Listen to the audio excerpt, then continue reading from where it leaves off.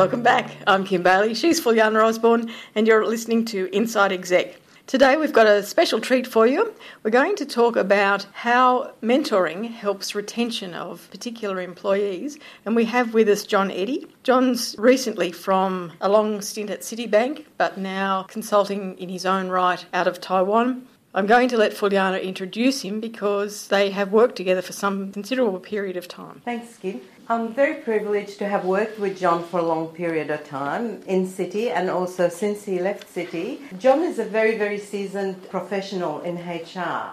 He's well known, he's well connected and very highly respected. He has experienced many changes throughout HR and spent a lot of time in the Asia Pacific region providing services there, and he's very sought after all the time. He's spent a big stint in Korea, in Singapore, in Hong Kong and now Taiwan. So very, very happy to have John with us. Welcome, John. Thank you, Kim. Thank you, Fuliana. Pleasure to be here. First of all, what I'd like to hear is something that we touched on briefly before we started recording, and it's the difference between coaching and mentoring. An interesting subject, and there are various views on that. My personal view is that, in simple terms, coaching is a more structured approach to people development, and it probably has a time limit. Generally, I would expect around 6 months working with somebody.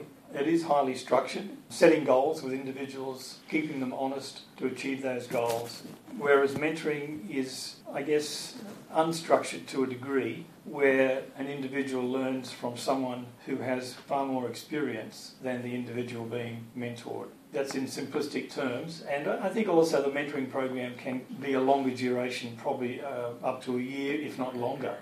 And in some cases I've known mentor-mentee relationships to continue on for many, many years. So you don't see the mentoring side of it as something that has a finite time necessarily? Not necessarily, although I would probably say a year would be probably a standard to look at. But I know there are many mentoring relationships that I'm aware of that are still ongoing many, many years later because of the personal connection that people have had together. I guess it is really because it's having a confidant, it's having someone to think aloud with, to help you through your journey and what you're experiencing at that time in a general sense, mostly senior positions in leadership positions.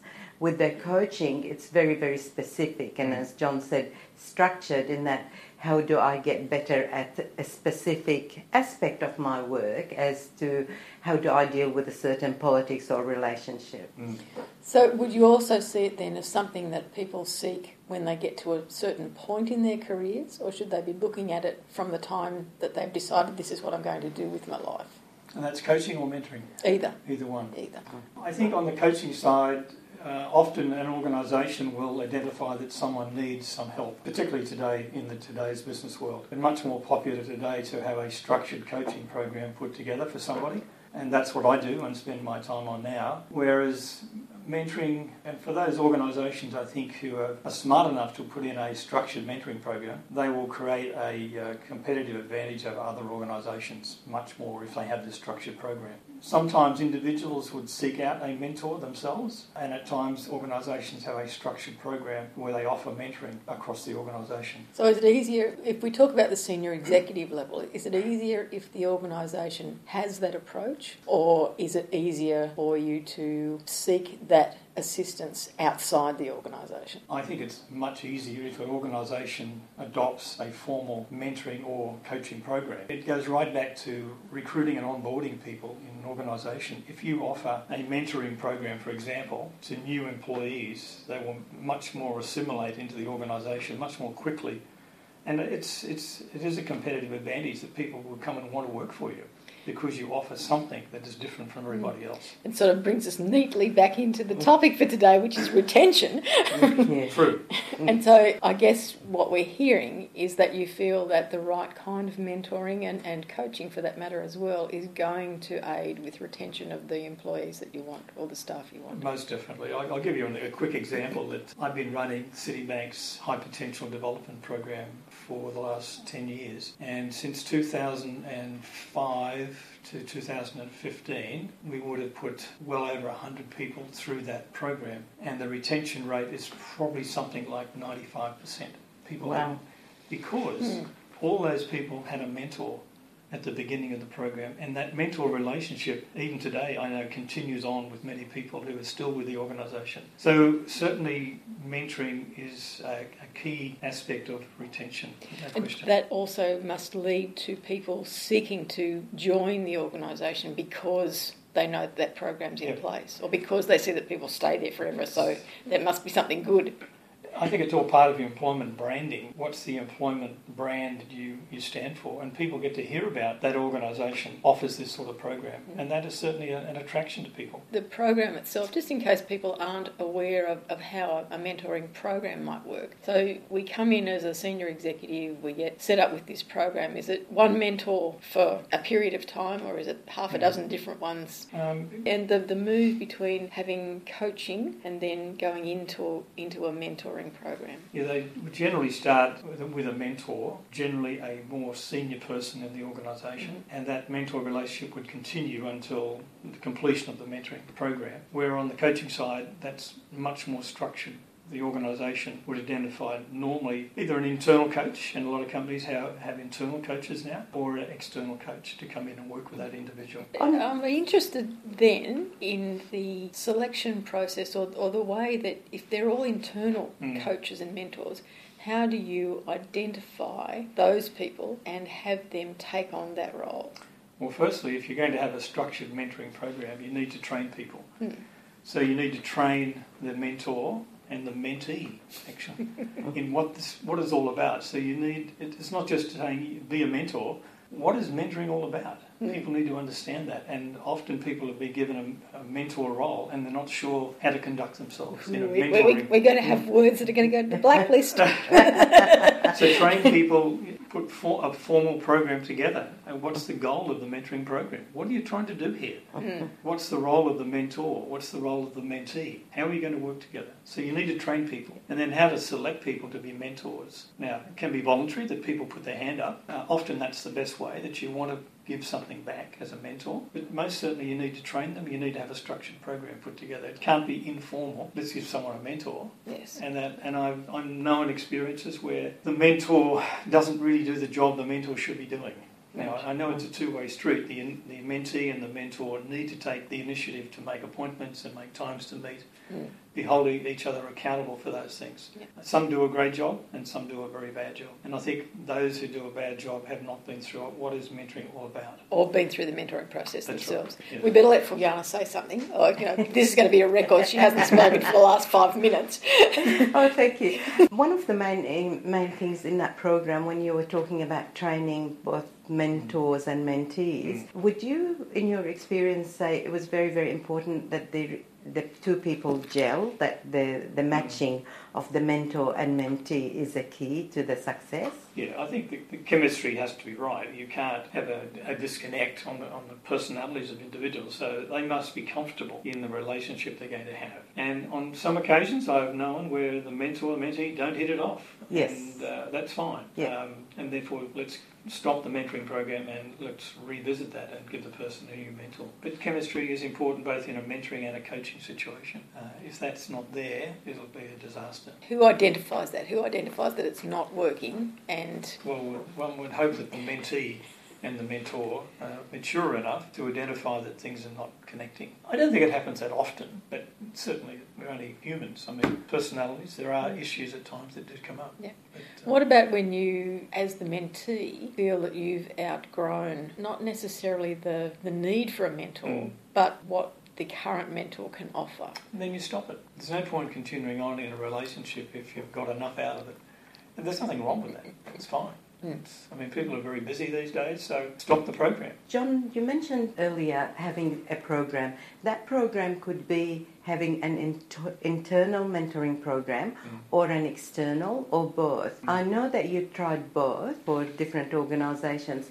Do you want to walk us through the benefits? They both, have advantages, obviously. So the benefits of both? Today I would suspect that the majority of mentoring programs would be from an internal source. Although there is growth in the industry of external mentors or coaches coming into an organisation and offering those services. If I had to guess what the split would be, I would think 70-30. Only a guess that 70% of mentoring relationships would come from within the organisation and possibly 30% externally. And it would vary from company to company. I think some organisations may use 100% internal mentors. Yes. And others may use, I'm not sure whether 100% would be right, but maybe 100% external mentors coming in as well. So, since we're talking about retention, do you think that there's a difference between retention-wise? Personally, I favour the internal mentors. Mm-hmm. A lot of knowledge transfer is going to come from that senior mentor who's going to impart information to the mentee. An external mentor cannot do that. They don't have the information from within the organisation that they should have. So I think an internal mentoring program is probably far more effective than an external mentoring program. Both can be as effective, and I've used both, but I think predominantly it's been the internal mentoring program. So the investment for an organisation in putting together a mentoring program is there because long term you're going to have more senior executives within the succession planning that understand the organisation and understand its values and are moving the organisation forward the way you want it. Yeah. Look, I think both can be successful. I just think that the internal one probably has a greater degree of success than the external one. But, I know people who have had external mentors and they've been very, very effective as well. That's what we all are. So, we think it's a good idea. Yeah. Mentoring is a good idea, whether you do it internally or use an external person. I agree. I think that both have their advantages. Some of the feedback that I've got about advantages of external mentors is the ability to speak about things that they're not taken into account. Someone away from the organisation, independent, not part of the politics of the organisation. You can speak freely about your feelings without offending or, inadvertently or anything like that. On the other hand, the internal people can also be your sponsor. So when they're mentoring you and they believe in what you're doing, they could be at the right meeting saying, we've got a project, so have you thought of X? I find them very good. So there's advantages, but sometimes you're manoeuvring in a political environment that is tense for a period of time, from time to time, and an external mentor is able to give you a place where you can think in safety and confidence without affecting internal thinking. Yeah, very true. So what I want you both to answer for me is the biggest issue that instigates mentoring. When we look at people moving into the senior executive arena, or if we go a little bit further earlier in their careers and we look at them stepping up from what we used to call stepping up from supervisor into a management role, into the first level of management, what is the issue that creates a need for a mentor? I wouldn't call it an issue. I say that we identify people as high potential. People are talent, people doing really well, and we want them to absolutely succeed and faster. So in thinking about people that way, I think these people have the potential. They're pretty good in all aspects. If the mentoring can help them even be a better leader, better people leader, that's where the, if you like, the trigger is from. That's the reason we would pick it. That's on one hand. On the other hand, sometimes it's because people are new to the people management game. They have no idea about how to manage people. They only manage one or two and so on, so they need help with that, as distinct from technical. No, I think you're right, Juliana. I don't think people have an issue per se because they have a mentor. We want to make sure that that person grows and develops as fast as possible to take their career to the next level. And if they can learn from another person who's been there before, that's what we try to do with a mentoring program. As distinct, of course, from coaching, where often there is an issue that's been identified, for whatever reason, they want someone to come and work with that person, in particularly about some of their development areas. And I think a lot of it is around behavioural issues that people do have. We were talking earlier about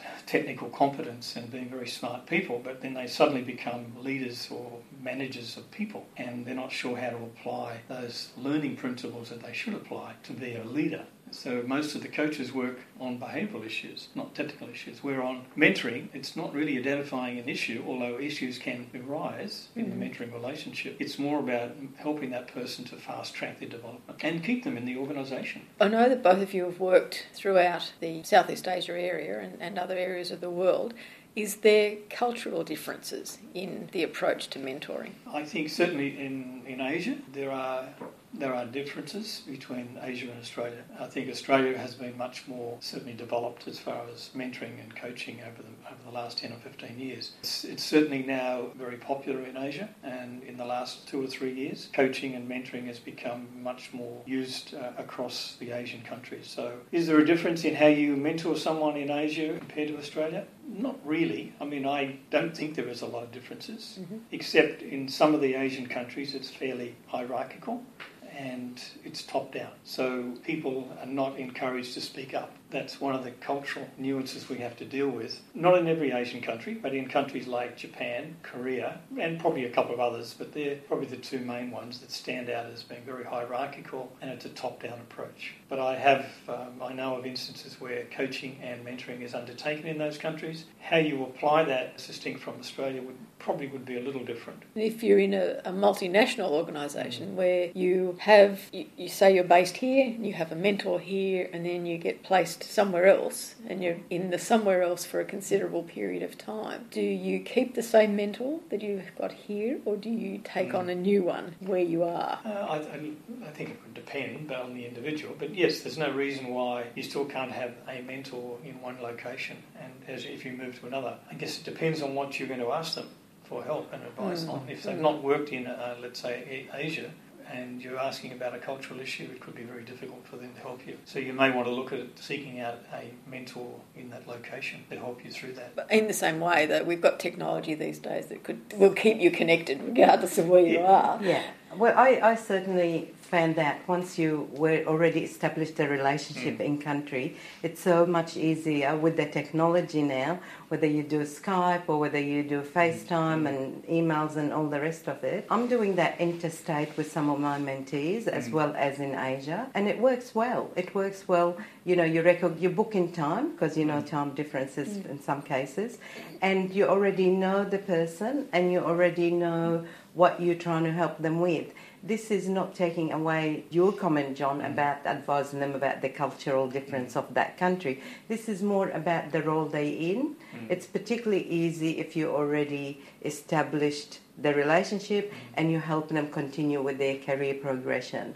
I find that the fact that you're not face-to-face is not so daunting or diminish the relationship in any way, the mentoring relationship. No, you're right. Technology makes a big difference. Yeah. Can you have more than one mentor? Yes. Yep, definitely. Why would you? Well, I guess because different people, you get different learnings from different people. Different styles is always so much better to observe and learn from, so that you're not just copying. You want to be an individual, but you also like different things about how different people handle it. Sometimes it's expertise, sometimes it's network, sometimes it's just the charisma. I think, yes, definitely more than one mentor. I think I certainly had more than one mentor throughout my life. You know, more the better.